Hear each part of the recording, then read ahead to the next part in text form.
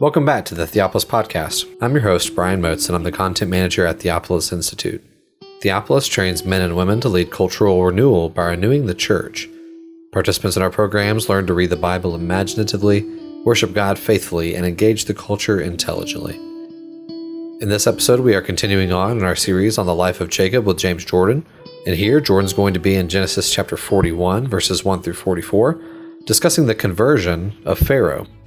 Before we jump in, we wanted to remind you about a Facebook Live event that we are doing tomorrow, May 16th at 1 p.m. Central.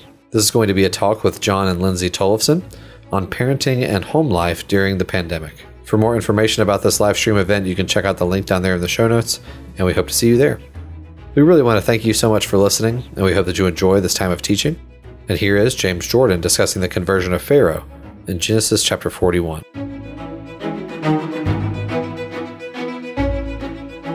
This is another very familiar passage, and actually there's not a lot of technical details that need to be talked about in terms of going through it.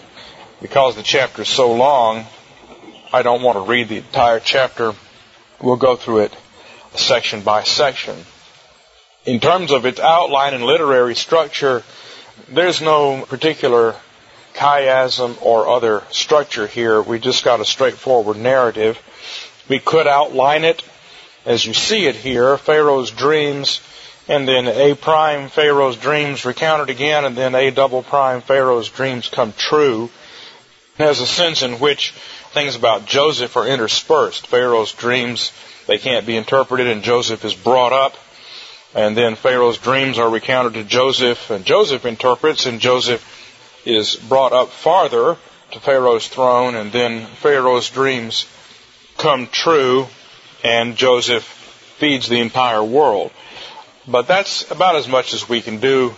There are no key words that occur in odd places that indicate that the author had intended some significant structure here. The narrative itself gives us the structure. So we'll start with Pharaoh's dreams, which we find in verses 1 to 7. And I'll read from Fox. And at the end of 2 years' time, or literally, at the end of 2 years in days. In other words, exactly 2 years. It was that Pharaoh dreamt, and behold, he was standing by the Nile stream. And behold, out of the Nile 7 cows were coming up, fair to look at and fat of flesh. And they grazed in the reed grass. And behold, 7 other cows were coming up after them out of the Nile, ill to look at, and lean of flesh. And they stood beside the other cows on the bank of the Nile, and the cows ill to look at and lean of flesh ate up the 7 cows fair to look at, the fat ones. And Pharaoh awoke, and he fell asleep and dreamt a second time, and behold, 7 ears of grain were growing up on a single stalk, fat and good. And behold, 7 ears, lean and scorched by wind from the sun rising, is literally what that says, were springing up after them. And the lean ears swallowed up the 7 ears fat and full. And Pharaoh awoke, and behold, it was a dream. The first thing to notice is this is exactly 2 years after Pharaoh's birthday, so therefore this happens on Pharaoh's birthday. The cupbearer was elevated back to his position on Pharaoh's birthday, and now Joseph is going to be elevated to Pharaoh's right hand on Pharaoh's birthday. And I added down here, Pharaoh receives a new birth. Maybe that's a bit of a stretch in terms of the theology of the passage, but certainly everything changes here. It changed for the cupbearer 2 years ago. Now it changes for Joseph, and possibly, and certainly it's going to change for Pharaoh as well in terms of his acceptance of the God of the universe. Then we have, and I also didn't have it in here in your notes particularly, but just as the cupbearer was elevated on the 3rd day, so now we come to the 3rd year, and things always change in the 3rd day, 3rd year, 3rd hour, 3rd month, 3rd week in the Bible. That's the time that things change so that history can be repaired as it moves to the 7th day. God is never going to let the world go all the way down to the 7th day without redeeming it. He did that before the flood. He says, now after the flood, he says, man is evil from his youth, but I will interpose and change things. And God interposes and changes things on the third day, so to speak, so that wickedness does not get to mature all the way to the seventh. The history's turned around. And of course we know that Jesus' resurrection is the main thing that that's pointing to. But it's all over the Old Testament narratives as well. Things are always changing on the third something. But we have two nightmares here. God is the God of nightmares. He sends nightmares to shake people up, and Pharaoh's definitely shaken up. The first nightmare shows Pharaoh that the Nile is going to fail. The word Nile occurs 4 times here. I don't know if that's really significant in this passage the way it's written, but the Nile is going to fail. It's going to give out nice cows, but then bad cows. The nice cows graze in the grass. The bad cows graze on the fat cows. And Pharaoh wakes up. We can psychologize that and say if you had a dream like this and saw cows eating up cows, you might wake up too. But we're told that he woke up and then dreamed again to show that there are really 2 quite separate dreams here. The second nightmare shows him that the sun is going to fail. That's a bit obscured to us because it says the ears were scorched by the east wind. But the wind that comes from the east is coming from where the sun comes up. And so there's no way we can avoid, I think, seeing that the 2 principal gods of Egypt are involved here, the Nile and the sun, who are not only the primary gods, the male and female gods who together make Egypt fertile, that cause everything to grow in Egypt, the mixture of the mud of the Nile and the rays of the sun are what are responsible for everything that grows, all the food. But they're also the boundaries of Egypt. Any Egyptian picture of the world has the river at the bottom and the sky above with the sun in it. The boundaries of Egypt are collapsing. The entire structure of the nation. Symbolically, that structure in terms of its boundaries and the reality of that structure in terms of nature. These are things that Pharaoh would be concerned with because Pharaoh is the principal priest of the Egyptian religion. All of these priest kings of the ancient world were. You remember from the movie The 10 Commandments how the Pharaoh comes out to bless the river and pour water into it at one point. Well, Pharaoh had to do all these rituals. He was the chief incarnation of the sun god, Re, and he was supposed to maintain things. Well, this tells him these gods are failing, and Egypt is failing. Natural law is failing. Because this is what happens every year is that the Nile floods because of the rains in Central Africa, and the Nile floods out. It happens every year. The sun and the wind do the same things every year. It never changes. And what he's being told here is what we call natural law. The regularities in the universe are going to fail. And so the world is falling apart. It's not predictable. And Pharaoh's superintendence of that world is going to fail. It's not as if he's in charge of it, but he has his role to play ritually. He has to cooperate with nature. He has to do certain things on certain dates in the calendar and the year that correspond with what the Nile is doing and what the sun is doing and what the star Sirius is doing and all the rest. And his superintendence, his involvement in this world is failing. He's not going to be able to do anything about it, or so it seems. It looks as if he's out of control, the world is out of control, the gods are failing, Egypt is threatened, the boundaries of Egypt are threatened. So this is quite a nightmare. It's not just some little dream. And then in verse 8, we come to the fact that there was no interpretation from the priests and wise guys. Verse 8 says, and in the morning it came to pass that his spirit was agitated. In other words, this dream did not disappear. As we said last week, these special dreams don't fly forgotten at the coming of the day, but they are remembered, and his spirit is agitated. He can't forget it. So, he sent and had all of Egypt's magicians. He's got here priests, interpreters, soothsayers, and all of its wise men called. Two groups of people here. The magicians or priests are going to interpret the symbolism of the dream and tell Pharaoh what it means, what the 7 means, what the cows mean. The wise men would advise him based on what the magicians say. If these 7 cows represent 7 days, then what do we do about it? The wise men would give advice. And of course, I'm sure that there's a certain amount of overlap between these two groups, but basically they're like pastors and elders in the Egyptian religion.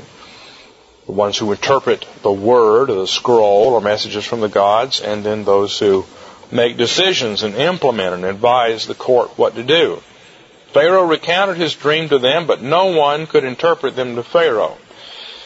I don't think this means they didn't have the foggiest idea of what these dreams were about. It's not necessarily that hard to figure out what this dream might mean, but you might not want to take the risk of saying, Pharaoh, I think this means 7 years of disaster are coming. I don't know that I'd want to be the one to say it, so there's probably, at the very least, a great deal of confusion. One commentator suggested that they told Pharaoh what it meant, but he didn't want to hear it. I doubt if that's true. It says nobody could interpret it. They couldn't give a convincing interpretation. So whatever glimmer that they may have had of what this might mean, they didn't want to go there. And so now Joseph is brought up. And this is the first ascension of Joseph in the passage. He ascends up out of the pit into Pharaoh's court.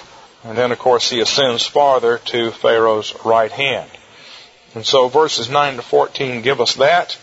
And it's the chief cupbearer whose action brings it about. Verses 9 to 14, Seth. Then the chief cupbearer spoke up to Pharaoh, saying, I must call my faults to mind today. Pharaoh was once infuriated with his servants, and placed me in custody in the house of the chief of the guard, myself and the chief baker. And we dreamt a dream in a single night, he and I. We dreamt each man according to the interpretation of his dream. And there was a Hebrew lad there with us, a servant of the chief of the guard. We recounted them to him, and he interpreted our dreams to us. For each man according to his dream he interpreted. And thus it was. As he interpreted to us, so it was. I was restored to my position, and he was hanged.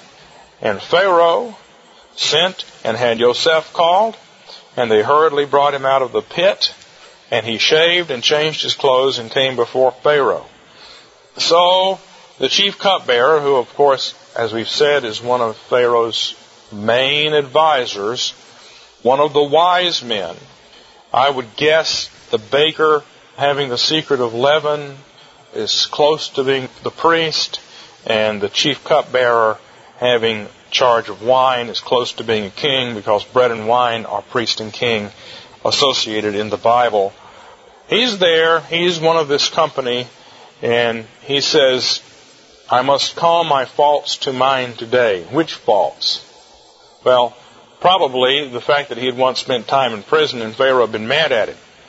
I'd rather not remind you of this, Pharaoh, but there is somebody who might be able to help you, and I have to remind you that I was once at fault and you threw me in prison. Or maybe the fault is the fact that he didn't say anything about Joseph 2 years earlier when Joseph had asked him to. He does say faults in the plural. Whatever it is, he initiates his conversation that way.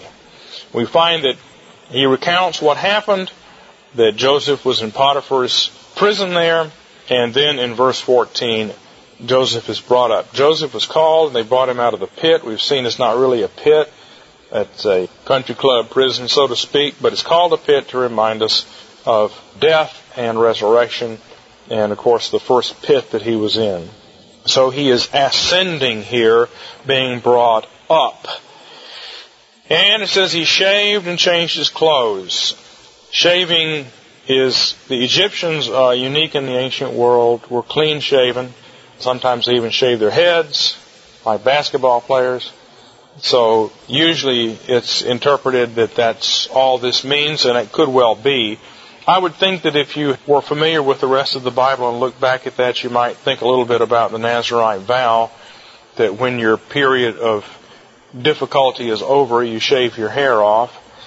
Maybe there's some deep connection hint there that Joseph is changing from one life situation to another.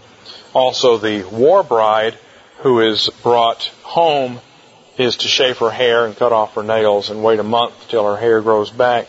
Wouldn't grow back a whole lot in a month, I guess, but before she can be married to the man who captured her and brought her back from the war. So this is at the very least a sign, in addition to being, he's made to look like an Egyptian because he's going to Pharaoh. Probably in larger terminology, we should also see it as a sign of a change of life. It's part of cutting off the old world. Maybe even somewhat analogous to circumcision, a way of slicing off what had been there before as you move into something new. And in fact, that comes up later on in the chapter when Manasseh is born, and Joseph says, God has caused me to forget all the things that happened to me before and given me a new life.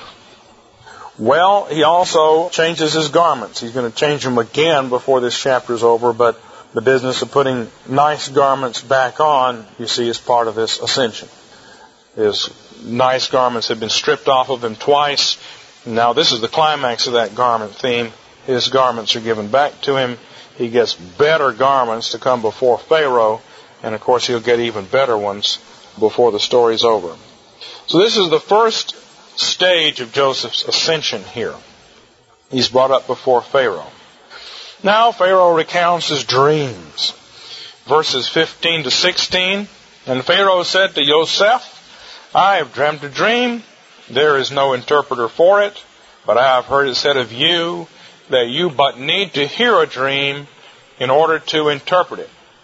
I have heard about you that you only need to hear a dream in order to interpret it. And Joseph answered Pharaoh saying, Nope, not me. God will answer what is for Pharaoh's welfare. So Joseph immediately corrects the notion that he has the power to interpret dreams. He says, I don't. He said, if I can interpret this, it's because God will be speaking to me and God will tell me. So the evangelism starts here again. Joseph does not say, yes, because of my good Hebrew education, I can figure this dream out for you. He doesn't say, yeah, well, us Hebrews, we're experts in this stuff. We're a whole nation of priests. I could show you that I'm circumcised and you'd be amazed, Pharaoh, but that would be a sign that we've got this background of information and knowledge. No, he doesn't say any of that. He directly speaks about God, and that's important because we've just seen the dreams are about the failure of the gods of Egypt and the opposition between the true God, Elohim, and these lesser spirits or lesser powers, the gods of Egypt, is part of what's going on here. It's not as if the sun and the Nile are not powers at all. They are. If you don't have some nice mud and some nice sunlight, you're not going to get any crops. These are gods in the sense of being lesser powers, but they're not the supreme God. And it's time for Pharaoh to stop fiddling around with these second-rate, inferior powers of nature and to come in contact with the God who created nature and superintends it in the first place.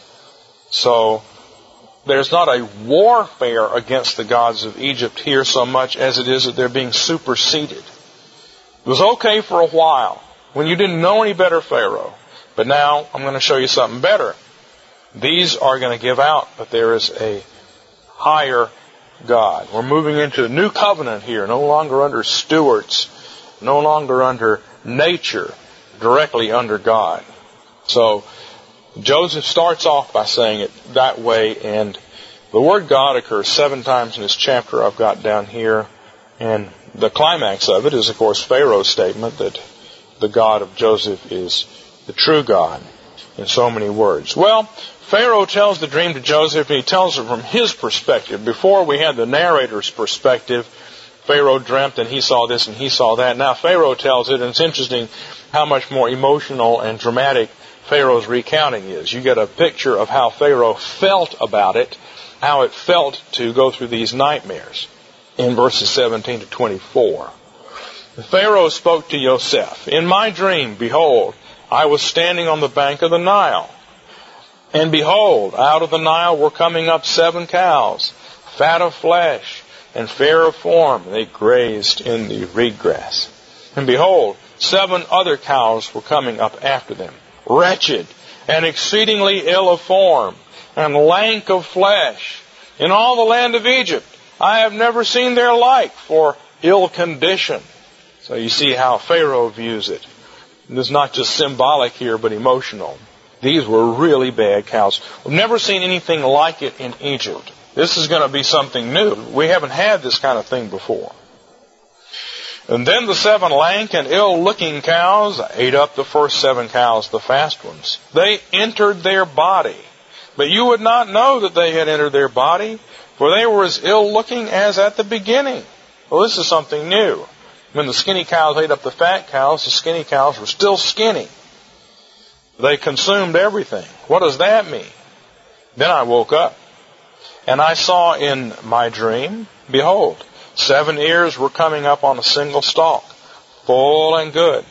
And behold, 7 ears hardened, lean, and scorched by the wind from the sun rising, were springing up after them. So he gives us 3 adjectives here. Before, the ears of grain were lean and scorched. Here they're hardened and lean and scorched. And then the lean ears swallowed up the 7 good ears. Now, I've spoken with the magicians, with the priests, but there is no one who can tell me the answer. Well, Pharaoh gives us a bit more information, certainly shows us a bit more of how he perceived it.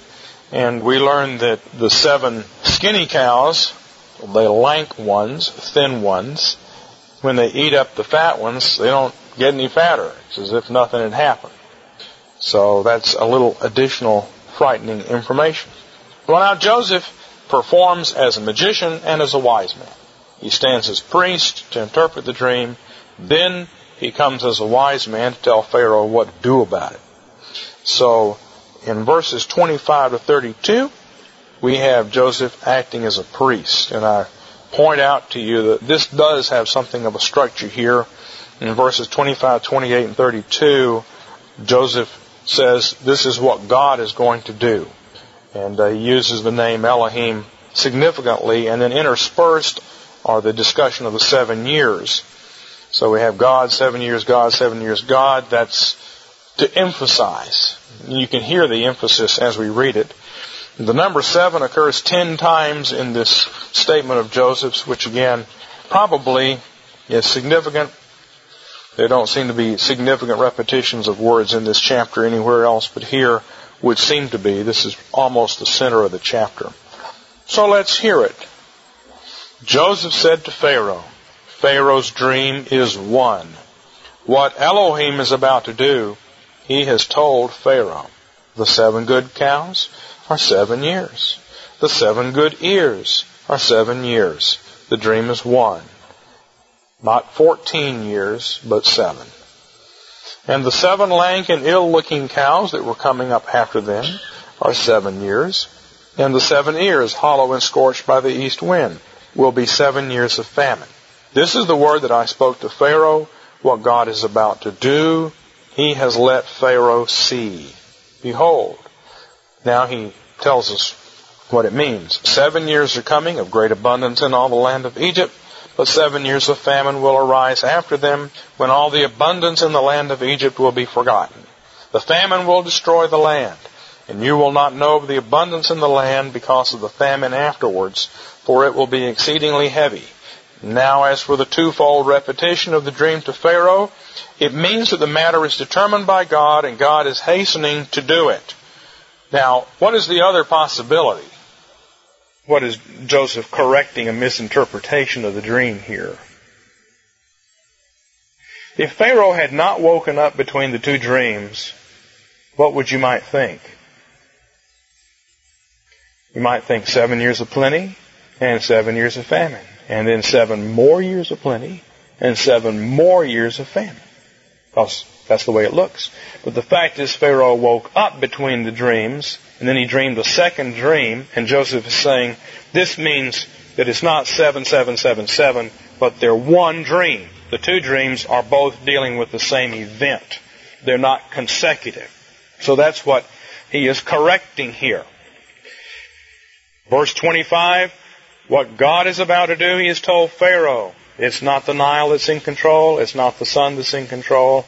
It's Elohim that's in control. Elohim is the one speaking to Pharaoh. Verses 26 to 27, the 7 are explained as years, and not much is said about them in terms of what's going to happen in those years, and then more is said in the second half. Verse 28, he returns to Elohim. It's Elohim and not the Nile or the sun or any other god, Ptah or Thoth or Neth or Peth or anybody else who is showing things to Pharaoh. He has told to Pharaoh, he has let Pharaoh see what he is about to do. Then in verses 28 to 31, as we read, he explains the symbolism. There are going to be 7 years of great abundance, but then 7 years of famine. And verse 30, 7 years of famine will arise after them when all the abundance in the land of Egypt will be forgotten. The famine will destroy the land. You will not know of the abundance in the land because of the famine afterward. The thin cows eat up the fat cows. The abundance will be consumed by the famine. And when it's all done, you'll barely make it through. The 7 lean cows, the only reason they survive is that they eat the 7 fat cows. So that's where the dream gives advice. If the 7 thin cows are going to have to eat up the fat cows, and the 7 scorched ears of grain are supposed to eat the 7 plump ears of grain, what would that mean practically? It would mean that you've got to store up the food from the 7 years of abundance so that they can be eaten during the 7 years of dearth. So the dream itself contains the advice. The fact that the 7 years of dearth eat up the 7 years of abundance means that you need to save up during the years of prosperity so that you can eat the leftovers, eat up what you've saved during the years of famine. So that's what it means. That's the interpretation. Then in verses 33 to 36, Joseph functions as the wise man. See, Pharaoh needed better magicians and better wise men, and now he's got Joseph. He wanted better bread and better wine. He's got Joseph. He needed better bread and better priests and better wise men. Now Joseph is those things. And Pharaoh needs better gods. And he's going to find a better god here. The old gods are falling out. Everything is better here. The old ones were okay. The old wise men and magicians had been able to handle things up until now. But now they can't. The sun and the Nile had taken care of Egypt okay up until now, but now they can't. The bread and wine had tasted okay up until now, but now they're stale and sour. You've got to have all these new things because history moves along. History isn't static. I don't know if a Greek philosopher could write this story, because in Greek philosophical thinking and pagan thought, the world doesn't change. It may run through cycles, but it doesn't change. It doesn't make progress. Progress is a distinctively Christian idea. In pagan thought, you always return to the way things used to be. Odysseus just wants to go home. You cannot change. You can't leave home and go somewhere else like Abraham did and actually find a new place, not if you're a pagan. You've got to go back home. Because the world can't change. Because it's threatening. It's very threatening for the world to change. You don't know what it's going to change into. We're used to the idea of progress and change, you see. In our lifetime, television has taken over, and now the computers have taken over, and now the internet has taken over. These are 3 things that result in huge changes. Before television, there was radio. And these are tremendous changes. We're used to changes. The ancient world wasn't used to changes. Well, at any rate, this coming of this new covenant type situation here, all these new things and better things are being given to Pharaoh because God has elected Pharaoh. And now Joseph is going to act as the wise man in verses 33 to 36. He says, the text saith, And now let Pharaoh select a discerning and wise man and set him over the land of Egypt. Let Pharaoh do this. Let him appoint overseers for the land, dividing the land of Egypt into 5 parts during the 7 years of abundance. And let them collect all kinds of food from these good years that are coming. And let them pile up grain under Pharaoh's hand as food provisions in the cities and keep it under guard. So the provisions will be an appointed reserve for the land for the 7 years of famine that will occur in the land of Egypt, so that the land will not be cut off by the famine. So now this is the advice. We've seen the advice comes a little bit out of the dream itself. The 7 later years need to be eating on stuff produced in the first 7 years. Joseph advises that he find a wise man. I don't know if Joseph had himself in mind. Maybe he did. He certainly has the experience for it. Joseph had managed the household economy for his father when he was a teenager. He had managed Potiphar's household, and Potiphar was the captain of the guard, a very powerful and important man. He had managed the prison and supervised feeding people there. So he has all kinds of good background for this kind of thing in the providence of God. And then he says in verse 34, and this is a little bit obscure, let him appoint overseers for the land, so that this new Secretary of Agriculture, this wise man who's going to be over things, will have assistants. And then he says, dividing the land into 5 parts. Now the New American Standard gives a different translation. Let him exact 1/5 part of the produce of the land of Egypt. Now the question is he saying collect 1/5 of the crops during these 7 years? Or is he saying divide the land into 5 parts during these 7 years?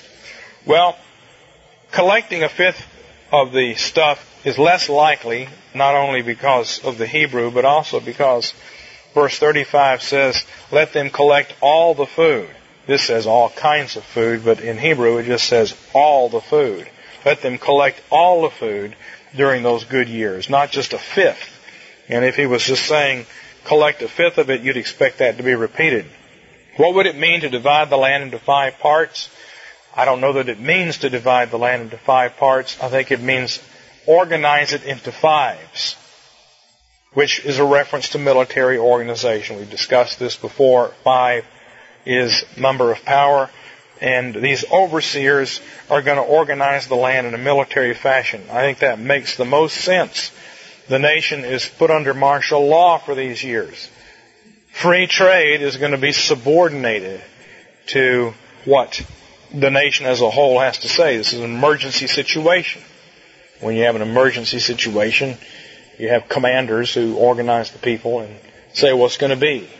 And that's what you have. And I think that that interpretation of the various ways of reading it makes by far the most sense, because it's what seems to happen. The nation is organized as if it were an army camp, and everybody is set up to do these things, and all the extra food is going to be gathered up. It's not going to be sold. They're not going to be shipping it out to other parts of the world like they normally would. The trade is going to be suppressed during these 7 years because they're going to be needing to collect it during these 7 years. And it's going to be piled up in cities and storage cities with a view to the 7 years of famine. I just think we have to admit that when you have extraordinary emergency situations, you have to have this. This tornado that went through Alabama last night and killed 10 people and tore all that area up. Well, you're going to have some type of martial law situation there. People will come in and try to sell bottled water for $50 a bottle and stuff like that. You can't have that. So for a temporary situation, the Army will come in and provide for people and help them out and organize them, like when a hurricane happens here or something, to some extent. And if you had to have a curfew, you'd have a curfew. Whatever you need, it's an emergency. Who did the food belong to? Did it belong to the individual farmers, or did it belong to... The food that was collected, it belonged to the Pharaoh. How did he get it? Just take it? Yeah. Have private ownership of the farmers? I don't know. It seemed to indicate later on when they were bargaining. Yeah, I think they did. They did own to some extent at least, it indicates that they owned their own farms. But this was simply taxed up. All the extra stuff was taxed and laid aside. But it became his. Yeah, what you tax becomes the property of the state, and the Pharaoh is the state. Yeah, it doesn't square with our ideas of a free market. That's why I'm saying you have to understand this as a radical emergency. And you would, even today, if you had this kind of an emergency, you might well have to do this kind of thing. We don't experience these kinds of emergencies. And that's nice. But it might happen. So at any rate, that's what's happening here. And we'll have to get to that question about Joseph making everybody sell their property to the state and its meaning later on. We'll postpone that question until it comes up in the text. Verses 37 to 46, we have Joseph's second ascension to the throne.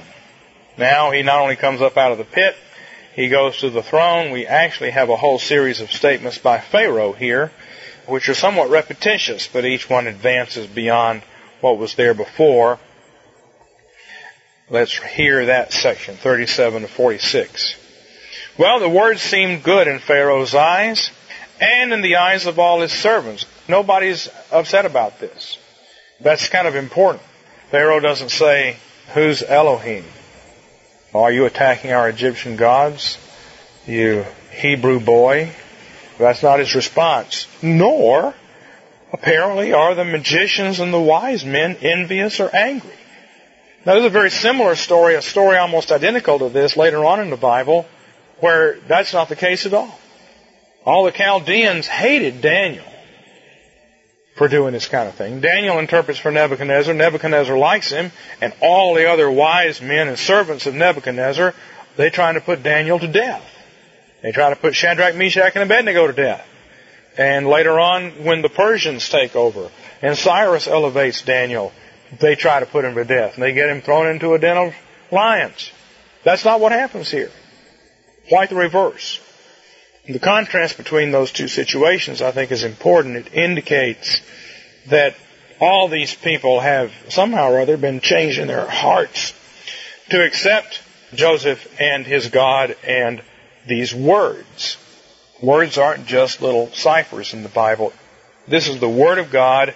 The Word of God seemed good in Pharaoh's eyes and the eyes of his servants. And Pharaoh said to his servants, and here's a key verse, "Can we find another man like this, a man in whom is the Spirit of a God?"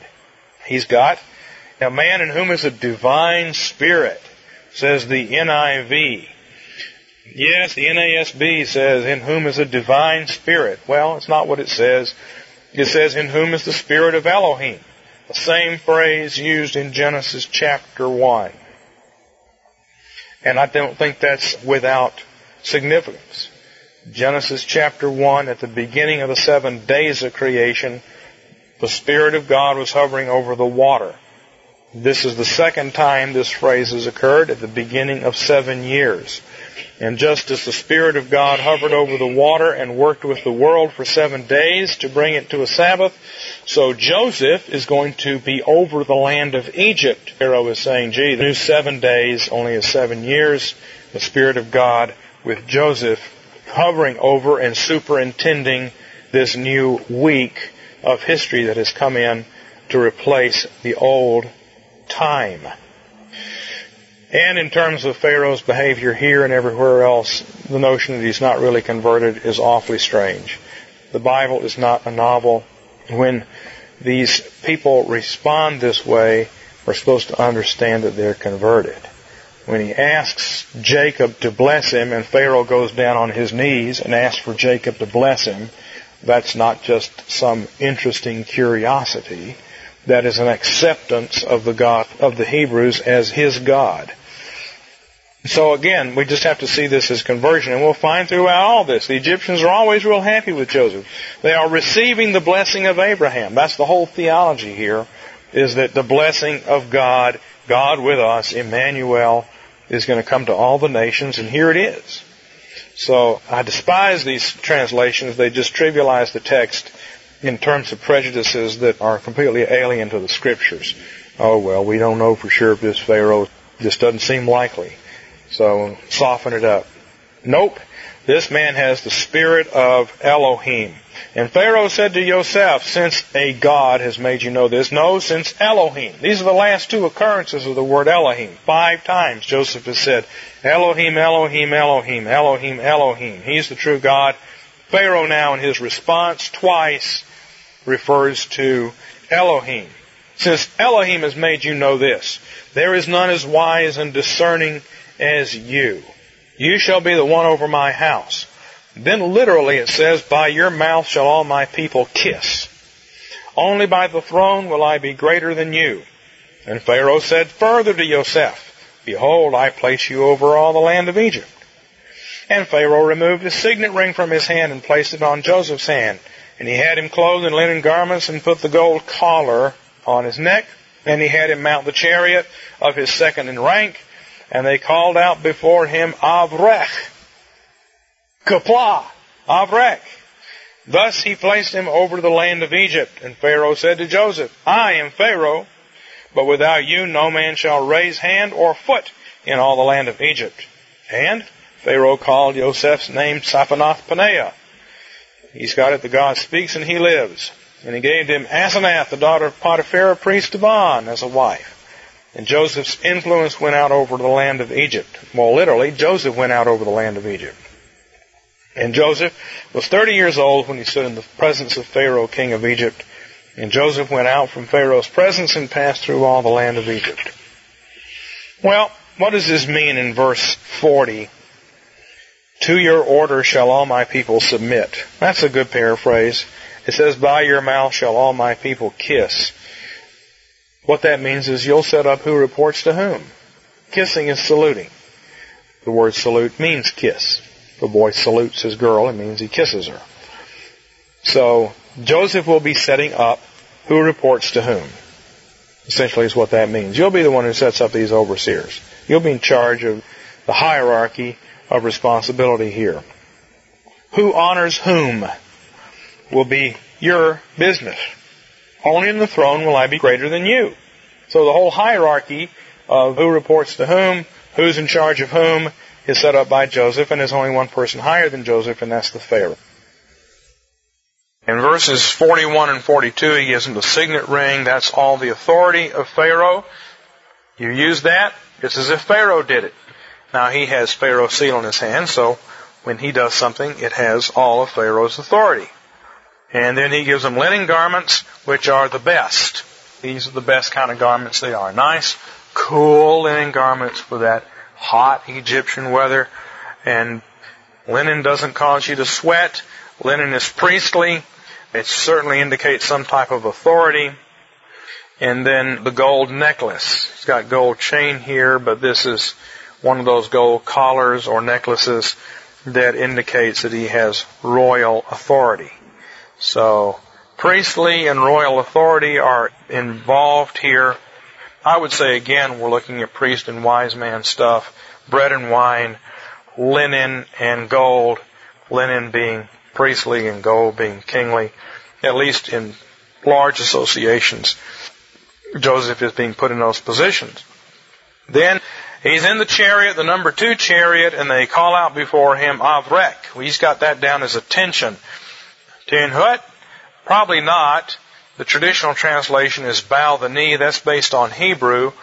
But of course, the commentators say, well, this is an Egyptian word, so you can't translate it with Hebrew. But then others say, well, yeah, it's an Egyptian word, but the Egyptian word means pretty much the same thing. It means do homage. So all these are the same general idea, even though we're not absolutely certain what the particular Egyptian word means. And who knows, maybe we're supposed to understand it in Hebrew terms. Of course, these languages were all in constant interaction with each other back in them days anyway.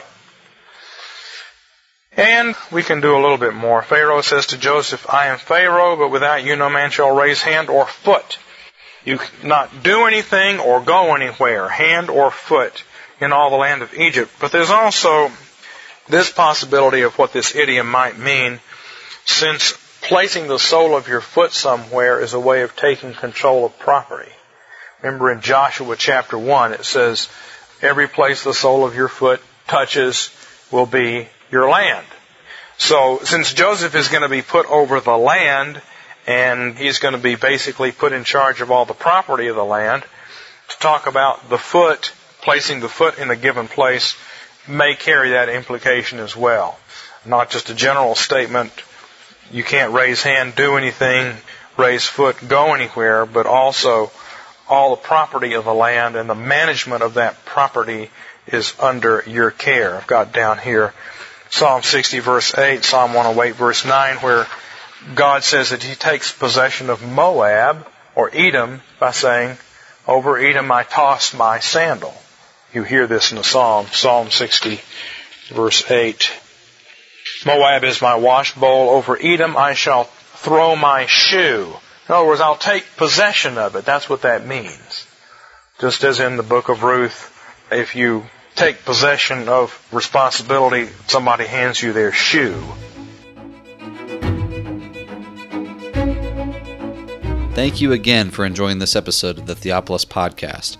For more information and for more content from Theopolis, you can check us out online at theopolisinstitute.com. We release new articles every Tuesday and Thursday on our blog, so you'll want to make sure to look out for those. You can also find us on Twitter at _Theopolis and on Facebook if you just search for our name. If you've been helped, sharpened, and encouraged by this podcast, we'd really love it if you would go to iTunes and leave us a review. It just takes a few seconds, and it really will help us along in getting our content in front of new listeners. That's all for now, friends. We really look forward to being with you all again in the next episode. And as always, thank you so much for listening.